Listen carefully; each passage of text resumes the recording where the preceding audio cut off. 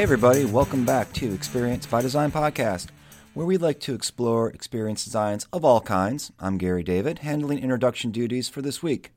How was everything? Everything good? Hanging in there? Surviving the wacky weather that seems to be all over the place?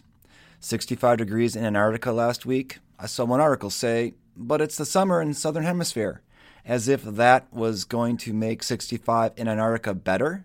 I don't know. To top it off, I was just in Atlanta where it snowed. People were outside taking pictures of it, walking around wondering what is this white stuff falling from the sky. This was a day after they had tornado warnings there, which caused massive delays, which caused me to arrive in Atlanta at 3 a.m. Thanks, Atlanta. Hardly a hint of snow up here in Boston, where it has been March probably for the last few months. We are definitely living in interesting times in general, if not interesting weather times in specific.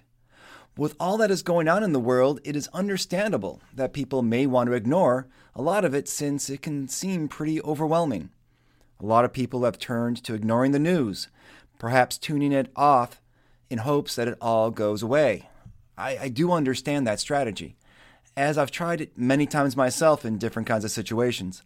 I've ignored my kids in the hopes that they'll go away, especially when asking me for money to buy something that they probably don't need, but are trying to convince me they really can't live without. I've tried to ignore my problems in the hopes that they too will go away, an approach that my therapist told me I shouldn't use regularly and in the end won't work. I've tried to ignore paying my bills, and that didn't work either. They were still there, and the bill collector still wanted them. I've even ignored the phone when my mother is called. That honestly has led to some mixed success. I wouldn't say that I would highly recommend it, but in certain times, you got to do what you got to do to get by. But what happens when you ignore your customers? And this is the topic of today's podcast with our guest, Micah Solomon. Micah wants to tell you that the title of his new book is Ignore Your Customers and They'll Go Away, the simple playbook for delivering the ultimate customer service experience. And he'll tell you that many times during the podcast to make sure that you remember both the name of his book and that if you ignore your customers, they will in fact go away. In a time where customers are spoken of in aggregates, Micah wants you to, quote, never stop believing in the importance of the individual customer and the importance of every individual interaction, no matter how many customers your organization has grown to serve. And I will add, as a person who studies interaction for a living and has done it for a while now, it is in those individual interactions that the customer experience is born. It's not just around the perception of those interactions, but the interactions themselves. And that's why, following Micah's advice, we really do need to pay attention to those individual interactions. And while this may seem rather obvious, companies can nevertheless lose sight of it pretty easily. Thus, Micah's playbook on how to make sure your company is focusing on those habits and actions that make those moments that matter for customers and employees alike. And that's a really important part, that we're not just sitting here going to talk about the customers as the focus of our efforts, but the employees as an essential component, if not the essential component in that equation. In Micah's visit to the Experience by Design studio, we will explore, among other things, including the title of his book, which is Ignore Your Customers and They'll Go Away, Micah's trajectory into the world of customer experience. We'll also talk about the essential ingredients and elements of customer experience, how you have to start with your employees, and the need to build a culture, how you need to build a culture in your organization where, quote, unquote, the experience is everything. We had a lot of fun talking with Micah. I hope you'll enjoy our conversation as much as we did.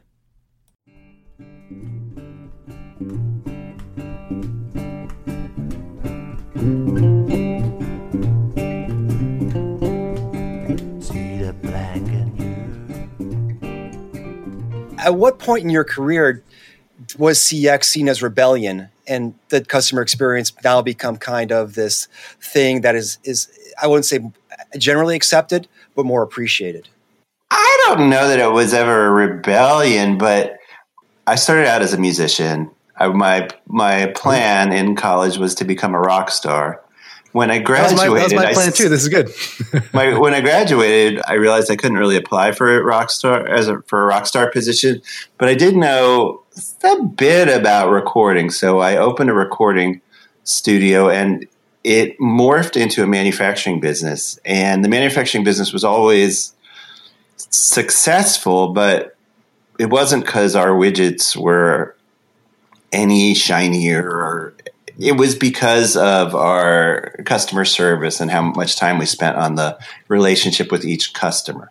So I realized that even though other companies can have other secrets, that was our secret. So when I sold my company to our biggest competitor, I thought, I better reinvent myself.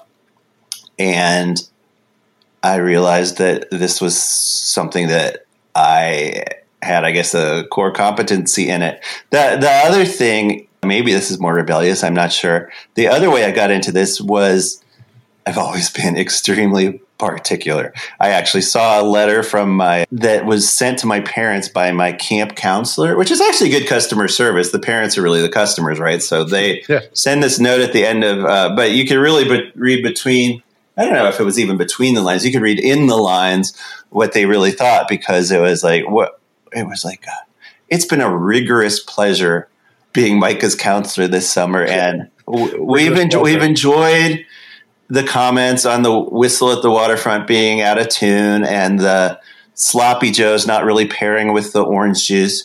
And we now return him to your good care or something like that. Right.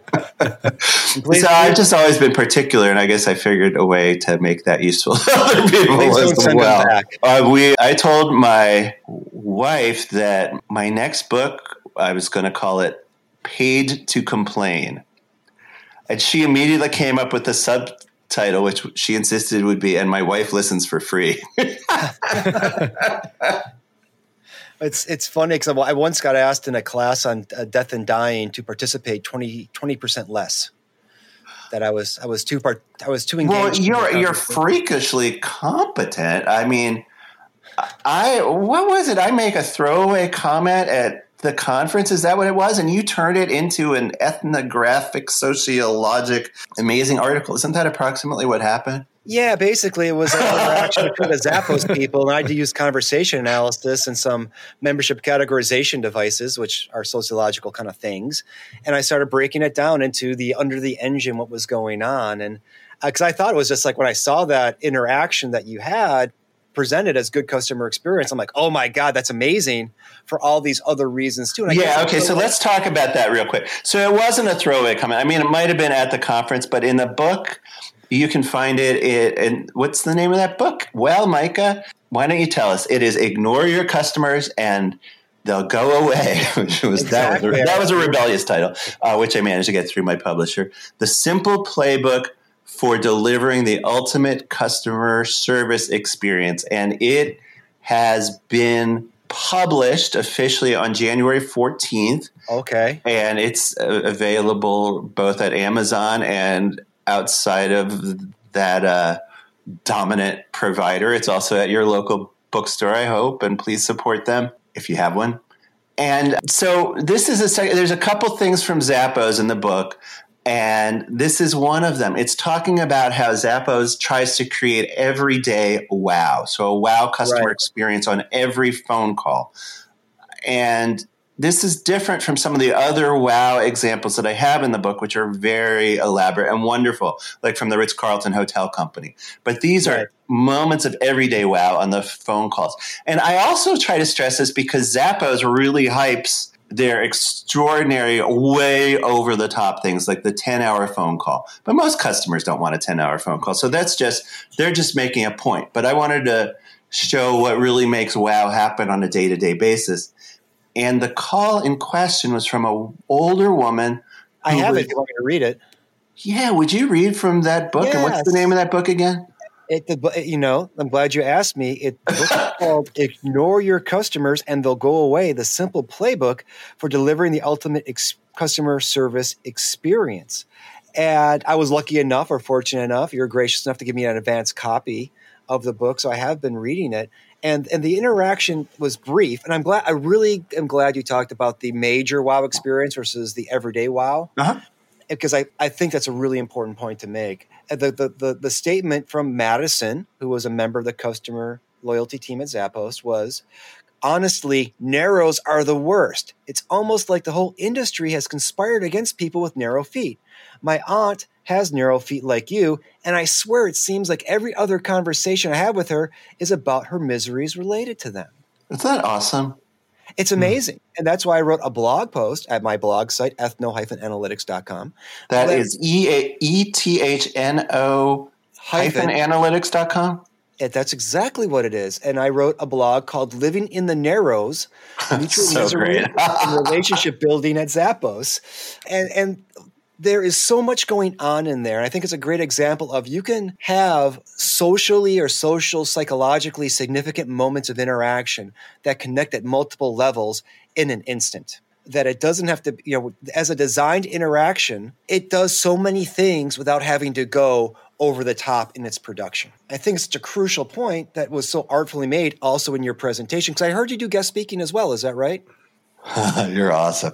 I am a keynote speaker for events. They're often industry specific, and for companies that need a keynote speaker for their event. That is one of the major things I do. Thank you for bringing that up, by the way. No, and I saw you speak at a conference, at a company meeting, and that was the example you gave, and it blew me away. And that's where it inspired me, like a good musician will inspire other works of art. It inspired me to write this blog post. So let's give them a little more background. With this older woman called in.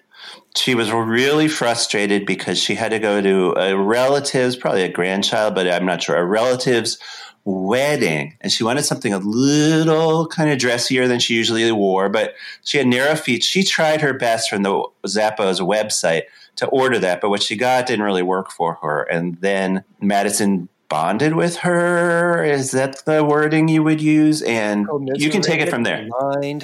Yeah, I would say that she aligned with this issue of this life challenge that the customer has, right? By amplifying it, because it's not just difficult, they're the worst. I'm not only agreeing with you, I'm doing what we call in the business an upgrade assessment.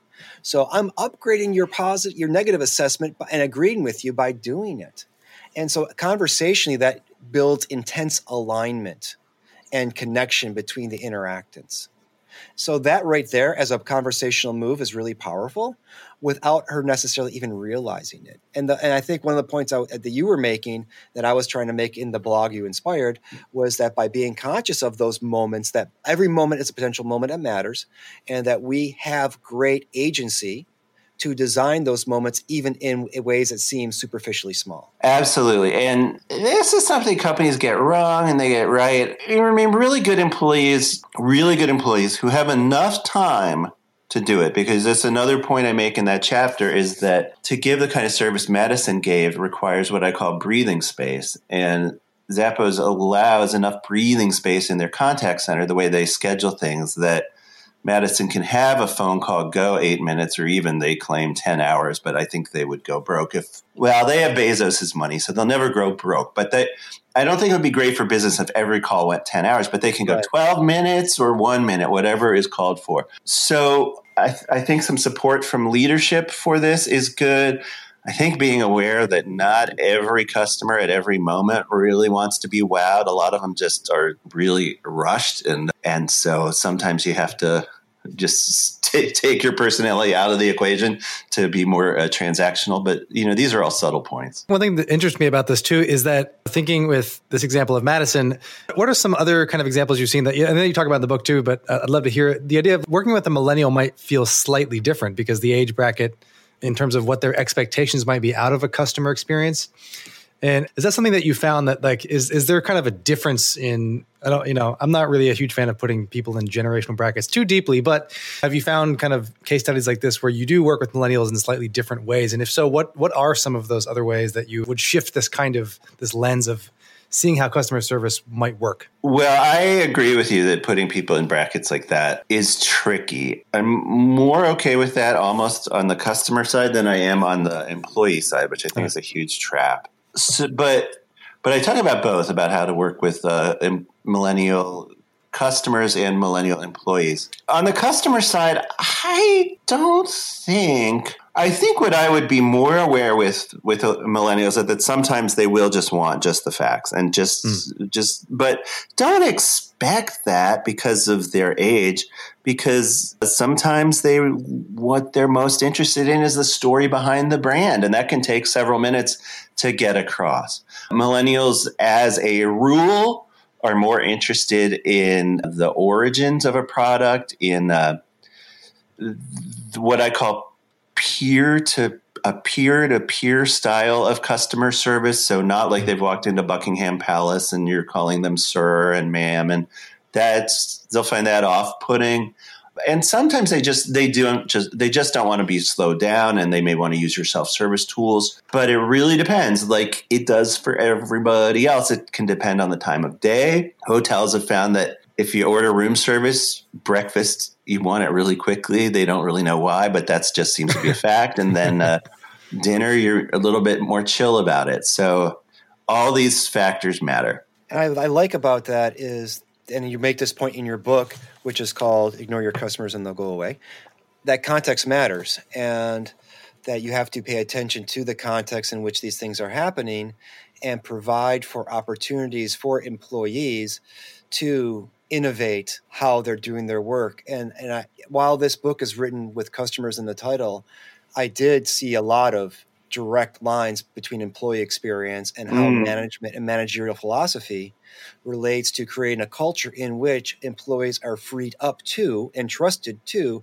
create those moments that matter, those wild moments, and to create that positive experience. Exactly. The chapter where I go deeply into the very elaborate wow customer experiences that companies like the Ritz-Carlton Hotel Company strive to create. I talk about how that can happen. And also there's a kind of an aside from Lisa Holiday, who is in effect the brand manager for Ritz-Carlton and a few other lovely luxury hotel brands. And her quote is that we don't publicize these, but we have many internal wow experiences and it's really a lot of what keeps employees both here but also inspired. It's that they were having their cancer treatment and their fellow employees stocked their refrigerator every day or two and things like that. So absolutely. And the customer culture matrix that I put in the book is all about that. It's about that I think your customer culture depends on how you treat your customers, how you treat the people who are serving the customers, and how well you do that on a stressful day as opposed to a low stress day. So one of the things that makes Disney rather extraordinary is that the park, and I know you'll get 80 calls saying they've found an unfortunate exception to this, but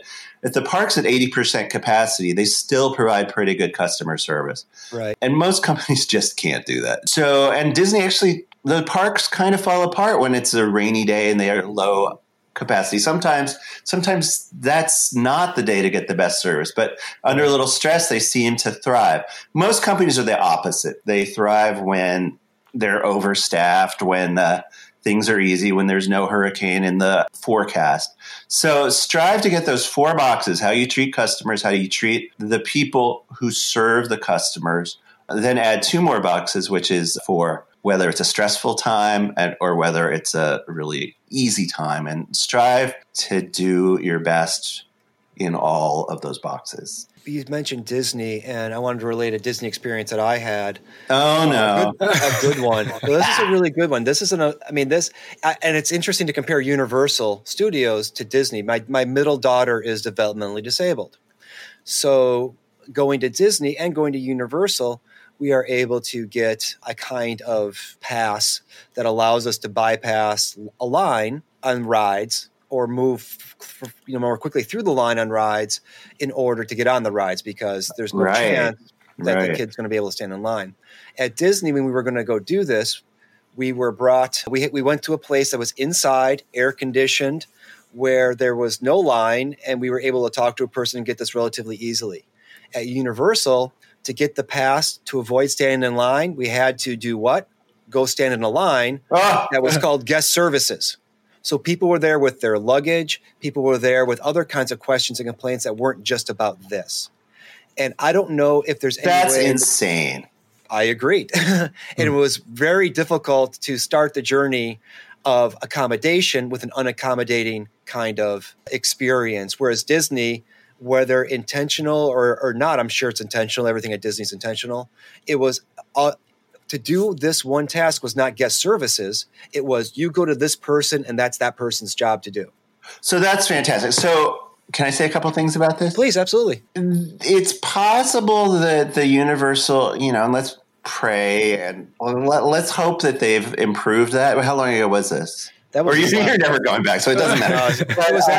It was actually not even a year ago that happened at Universal. I think the reason it's better at Disney was two reasons. I think that they didn't think it out at Universal. I'm just going to guess. But the other thing is, they need to do this to comply. They need to do either a show of doing this or really do it for ADA compliance. So many companies will be like, darn it, we have to do something. And they just do the minimum. And that's a ridiculous minimum that a disabled person has to wait in line to avoid a line. It's just ridiculous. I mean, if your disability were MS, by the way, and a parks in Florida or California, most people with MS, their disability is exacerbated by standing in the sun. So that's not a good approach. But what it sounds like from Disney is that they leaned into this. They're like, yeah, this started with the government, but all our customers have potential. So let's use this as an opportunity. And it's a really great principle. There's a line from the great director, Francis Ford Coppola.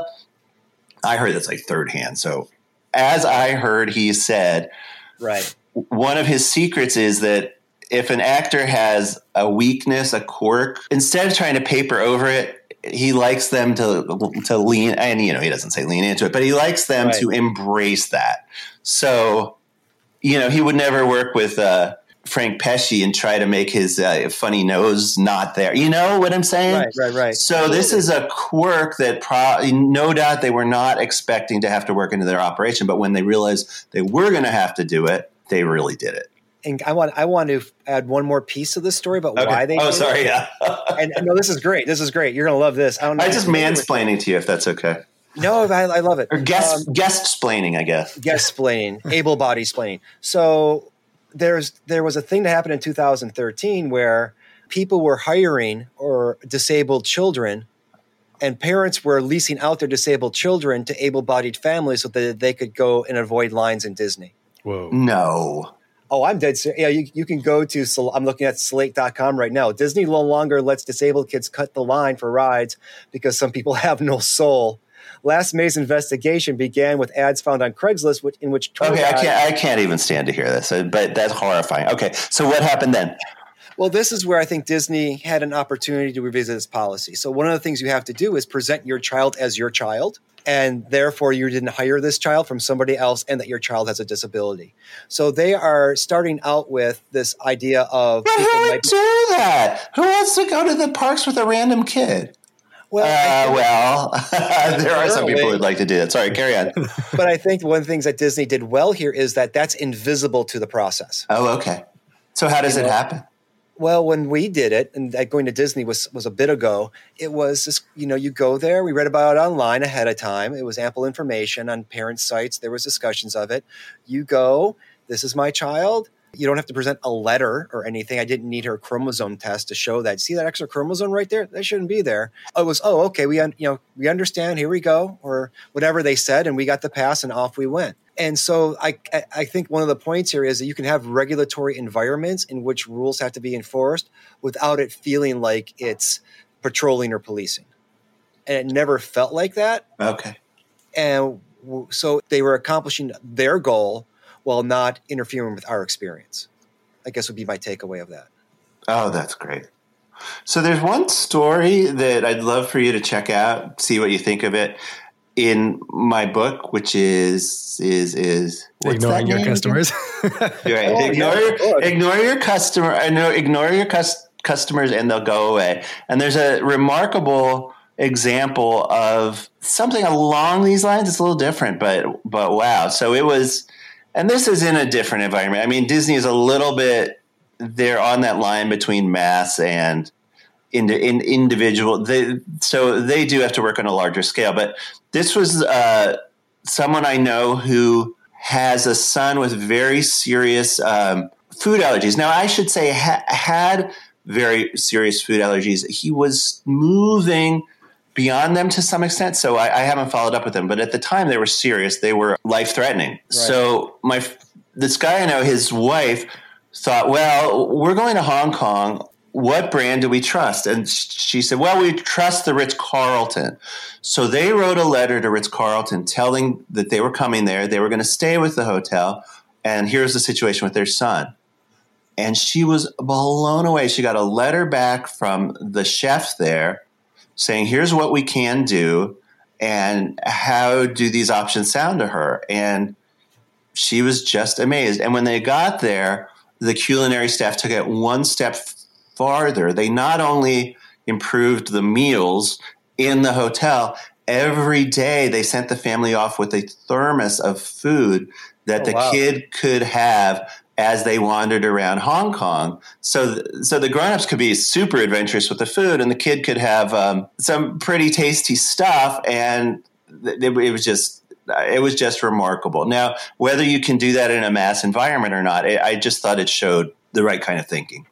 That's amazing. And so when you are going into writing your book, and we're talking about, varying kinds of abilities and disabilities and needs, the decision to include the diversity and inclusion notes, I really appreciated, because I don't know that you talk about mansplaining, it's the idea. Yeah, I'm sorry I said that. I'm not. No, but I think one of the things that I was just, for instance, in a learning experience development workshop the last 3 days. And one of the things that let me tell you what you learned. Well, one of the things we talked about, the experiences, one of the things we talked about was you should express vulnerability of knowledge to your students to empower them to embrace their own learning by providing their own experiences, right? So you should tell your students from time to time, I don't know the answer to that. Okay, that sounds like reasonable advice. However, one of the people in our group, who's a woman who teaches science, she's like, well, if I do that, people already don't think I know what I'm talking about because I'm a woman in science. So if I tell them I don't know answers to questions, or if I play down my own knowledge, is that going to decrease the trust or the belief they have in my competence and affect my evaluations? And I thought that was a really interesting point to think about, how the recommendations for these customer experience opportunities may not be experienced the same way based upon who's performing them, I guess is the point I was making. Well, yeah. And that is an issue. I don't talk about that in particular, but the two experts who I brought in to talk about inclusion and diversity, they talk about in hiring. Well, I talk about don't go with your gut on hiring, because if you do that, you're just going to end up hiring people who are like you or like some idealized version of a younger version of what you think you used to be like. So they expand that. They talk about the importance of blind interviews, which I'm sure you guys know more about than I do. And I mean, the famous example, I guess Malcolm Gladwell made it famous, but the example of the orchestra in, I think it was Austria, and they always managed to never hire female horn players. Like there was this belief that women didn't have the breath to get a note out on a trombone or some crap like that. And they found that when they did blind interviews and made them so blind, they padded the floors so high heels wouldn't sound different. Suddenly, a lot of women were qualifying. So that's the most famous example I know of that, but there's a lot of that going on. And there's where companies realize that they're just wasting. They're not picking from the pool of the best people. They're picking from the pool of the best people who look the way they think they should look, who don't have a visible disability, who can stand on their feet all day, which is a requirement in many of these companies. And it has, as far as I'm concerned, very little to do with whether you're providing great customer service. I mean, it's an odd thing. They make the frontline staff stand up, which for anyone over age, 36 maybe, starts to become undoable. I mean, I say everyone, but most people. And And yet they're really extremely skilled customer service people, like the concierges. They often get to sit. So what's that about? So you hire someone who looks like you, who's able-bodied like you, who's the age that you expect. And one of the two experts, Michael Heider in the book, works with big corporates and their boards. And in that case, the boards won't put you on the board unless you're old enough. There's some sharp person in their 20s, their 30s, even maybe their 40s, and they're not going to go on the board. So these expectations obviously end up harming people, applicants, but they also end up harming your company as well. Totally. And that's a really great point. Aside from blind interviews, because that's a really cool idea, but something that you actually only also generally hear in Malcolm Gladwell stories. What are some? Well, it's the smaller you are and the less you have a really highly trained HR company, the less possible it is, because we just go and check their Facebook pages and stuff like that. Yeah. Anyway, what were we going to say? Sorry. No, actually, there's two questions I was thinking of. One is that, so what are some of the other techniques that you have seen through your time in consulting and that you might find in the book too, that are successful for helping actually hire in a more intelligent way for diversity, for inclusion in the customer experience lens? That's the first question. What techniques have you seen? The second one is actually what you just said there, of how is social media changing both the hiring process and just how people approach customer experience in general? So they're two big questions. That's three questions. That's three questions, right? I can't count. I'm going to have to apologize. Your third question, what did Robin Williams say? Your third question cannot be wishing for more wishes. Yes, exactly. Right. So, all right. So there's a few questions. So I say don't put much credence in interviews. That's what I say, because you'll end up getting the people who interview well. But I also say if you do put credence in interviews, you should do it in a particular way with more open-ended questions. And at that point, I think that Gary can expound on that a little bit. Do you want to? Well, I think that this is how you also make money from asking questions. And I think we talked about in the book where you ask questions that are performance-based. Like, tell me about a time when you, right? Or, talk about when you experience something related to something we're having here in the company versus just looking at experience that you've had in the industry. Because if you just look at experience in the industry, those biases or those glass ceilings are going to be reinforced. Oh, okay, good point. And the same thing for the recommendations. And one of the things that I absolutely devalue completely are letters of recommendation. Because who's going to write a bad letter of recommendation? Right. Did you listen to Dr. Death? I did not. Okay, so you got to listen to that podcast, and it's a neurosurgeon who is terrible, and all his peers know he's terrible, and he's literally killing people, and mostly just maiming people, but still. And how it happens, and I'm going to say allegedly because I don't want to be sued by this dude, but it seems pretty clear, was that his hospitals where he worked, and they do name names, kept passing him on with positive recommendations just to get him out of there and to not get sued. There you go. There you go. Yeah. Yep. So it becomes a very tricky business in terms of, attracting and hiring the best talent, not only to perform the job, but to evolve the job to where it needs to be and also fit the culture of the company. Yeah, and this fitting the culture is so dangerous, right? Right? Because you take a company and their culture is going out for happy hours. Now, if you're a recovering alcoholic or you're Mormon or you're whatever, you can't do that. But why do you want to lose all that talent? You really do need to meet people where they are to provide them with the spaces to succeed. I think that's, I don't have my own business where I hire people. I have a business of one, but, in terms of... Yeah, but gosh, what a pain you have for a boss, eh? Yeah, he's a real jerk, but the guy who's underneath him is fantastic. With all the voices. That is kind of how it is, isn't it? Yeah, it's all the voices in my head. You're underappreciated, I'm sure. I think so. I keep telling my wife. So I think that we have. Yeah, how's that working? That's a different podcast, Micah. That's a different podcast. There's this great song. I'm forgetting his name. He's a great songwriter, and he has this brilliant song. It's called Mozart's Money. And he talks about a guy who wrote a song for one of the huge country, and it's based on a true story. He says that he knows this guy who wrote this song, and now he's set for life. Mozart died without any money, and that's what I tell my wife. This sounds actually like a book that was never written. That was, I believe, called "Paid to Complain." right? Whoa. Well, his song, if you want to check it out, it's called Mozart's Money, and it's hilarious. I think that tie-in wins the day there, Adam, for sure. But the hiring stuff has just become tricky, as you were talking about, Mike. I did appreciate the recommendations that you have about attracting talent in the book that's called. Oh, you're so nice. Ignore your customers and they'll go away. Now, did you want me to talk about the social media stuff? Yeah, definitely. Yeah. Okay. So there are companies out there who go onto Facebook and look for hostesses in the wanna be a model Facebook page. And this is absolutely true. Absolutely true. So number one, that's illegal in a lot of places. It's definitely illegal in the District of Columbia and probably other places as well.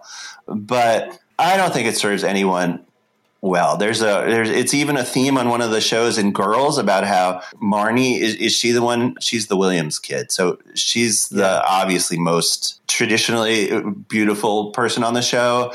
And she gets what they call pretty people jobs. And so there's a discussion of that. And this is a real thing, but I wrote a post about this recently. I don't think that's serving you well. I don't think that's serving you well, but it has been a side effect of social media. Though I guess you get not hired a lot earlier, which maybe saves the not quite as pretty people a little time, I guess. But, it's really bad. You can, Facebook was running those ads for, remember they had, this is a little bit of a different thing, but it's the same horrible principle. They had landlords running ads where they could exclude anyone who was in any group on Facebook on disabilities and so forth. Yeah. Right. So same principle. I don't think that's the way to use social media. The social media and customer service does have some value. The scary thing about it is that people can say bad things about you, justified or not. The nice thing is if they're unhappy, you can get right back to them. And you should get right back to them. I worked with a great theme park. It wasn't either of the two that's been mentioned, but a fantastic theme park. And I asked to see their written standards. And this is a few years ago. And all of them made sense to me, how they treat people. It was great. But this one jumped out at me. And as we strive to respond to any internet query from a customer within 48 hours. So I try to keep a really neutral face. And I said, oh, interesting. 48 hours. When was this written? And they said, oh, not too long ago, 2011, maybe. So I was like, oh, well, maybe in 2011, that was fine. But I think in whatever year it was like 2016. 48 hours in internet time. That's up to like 36 years. If they haven't heard from you by that 47th hour, they assume you are never going to get back to them, and they are going to escalate it however they feel like escalating it. But the nice thing is for those of us who are really customer centered and willing to be scouring social media, we have this chance to interact directly with the customer, or even with people who aren't your customers. One of my favorite examples in the book is from a quickly growing technology company called Nextiva, Nextiva. And the thing is that the example is that someone from Europe tweeted at them, we really want your service. Can you help us? And instead of just saying, that'll be a no, they posted this adorable video of why they're sorry they don't offer voice over IP in Europe yet. And thanks for encouraging us in that direction. And so not only did they blow away this customer who had tweeted, but everyone who watched that interaction was like, well, you know what? I live in Idaho. I can use Nextiva. So I thought that was just brilliant. It sounds at some level when we're talking about this, the examples are all really cool. How do you come across people who go well, all that sounds really exhausting. But now I just can't respond with an email. I got to create a video on YouTube, or, I have to think about, narrow feet differently or whatever it is. Right. I mean, for the worker, for the person doing the job, do you get a sense of, well, if you ever talk at that level of folks doing the work, why they should want to do this, why it's worth their time to do it and why it's not another thing for them to do in an already stressed environment? Well, that's why I talk about breathing space, that if you're understaffed and everyone's pressured to end their calls in 5 minutes, then they're not going to be able to provide this kind of service.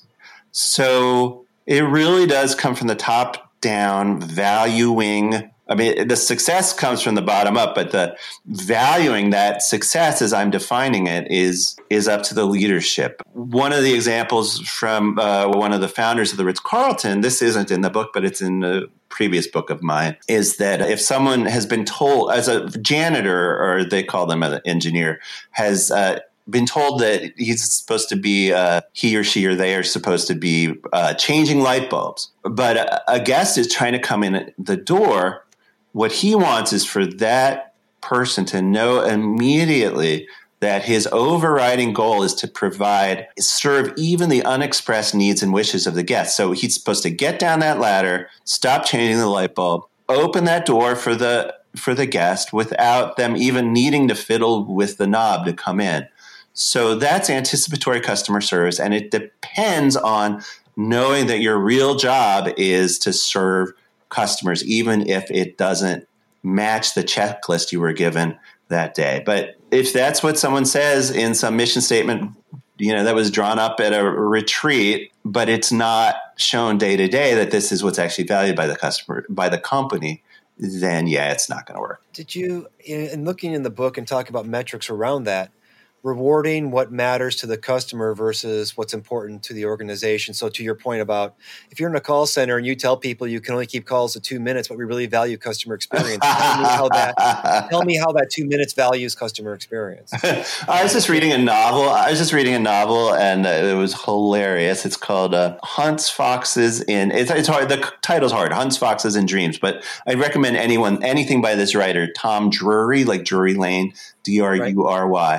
And one of his protagonists pulls up to a gas station, and the person at the pump, I think his name is Jerry, and he has this big button that says, "I'm Jerry. I am empowered to serve you." And then she says, "Well, I need a fill up." And he says, "Well, you're going to have to guess how much you owe me and prepay me." And she says, "Aren't you empowered to serve me?" He said, "Well, yeah, but I also have to balance all the other bad customers who have ripped us off in the past."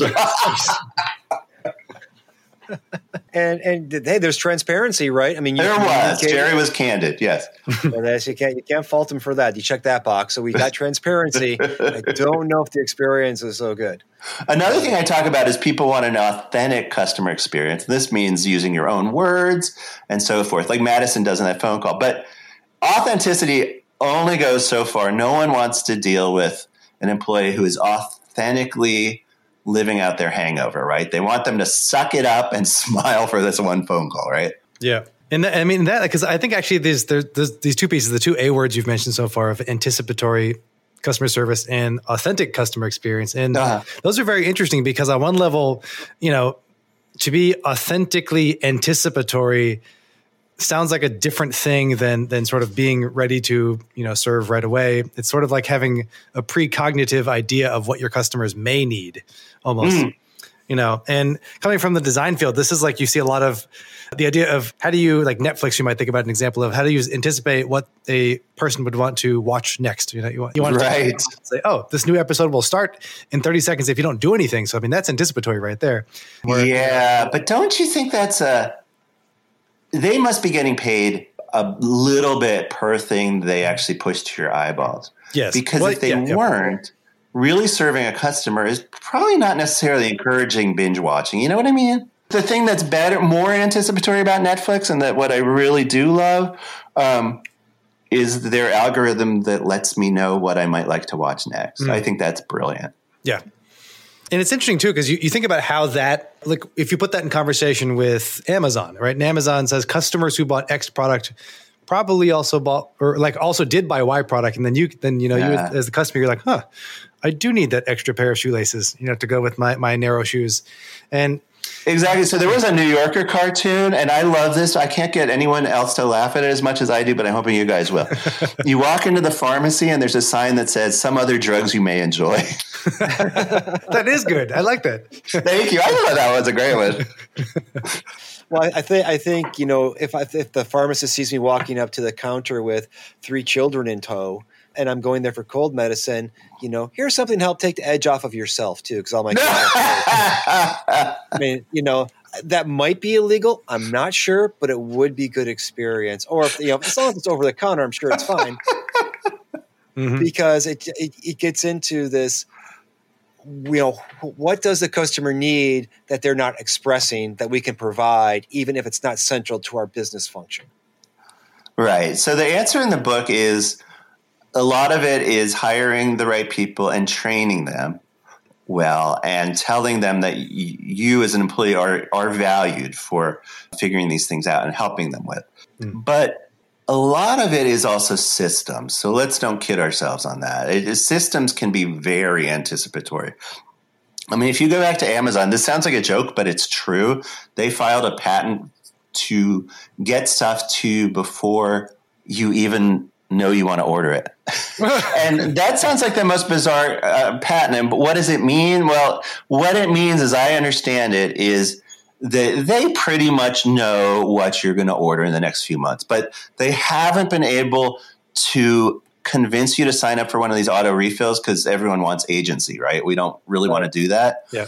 But they know you're going to order it again. So what they do, according to this patent, or this patent application, I don't know if it's denied or not, they ship stuff to their nearest warehouse that they think, you know what I'm saying? And so that's kind of wild.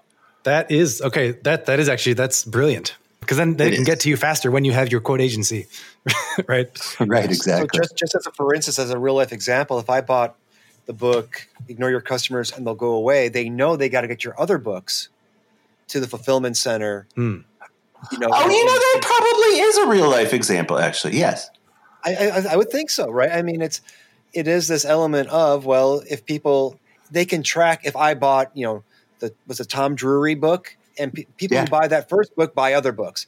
People who buy, a Clancy book buy other books, or whoever, or your book buy other books of yours. So yes, that is probably part of it. Those things into those areas, and I also, just riffing on this example a little bit. So that's through their system, right? They can track that in their system through ordering patterns.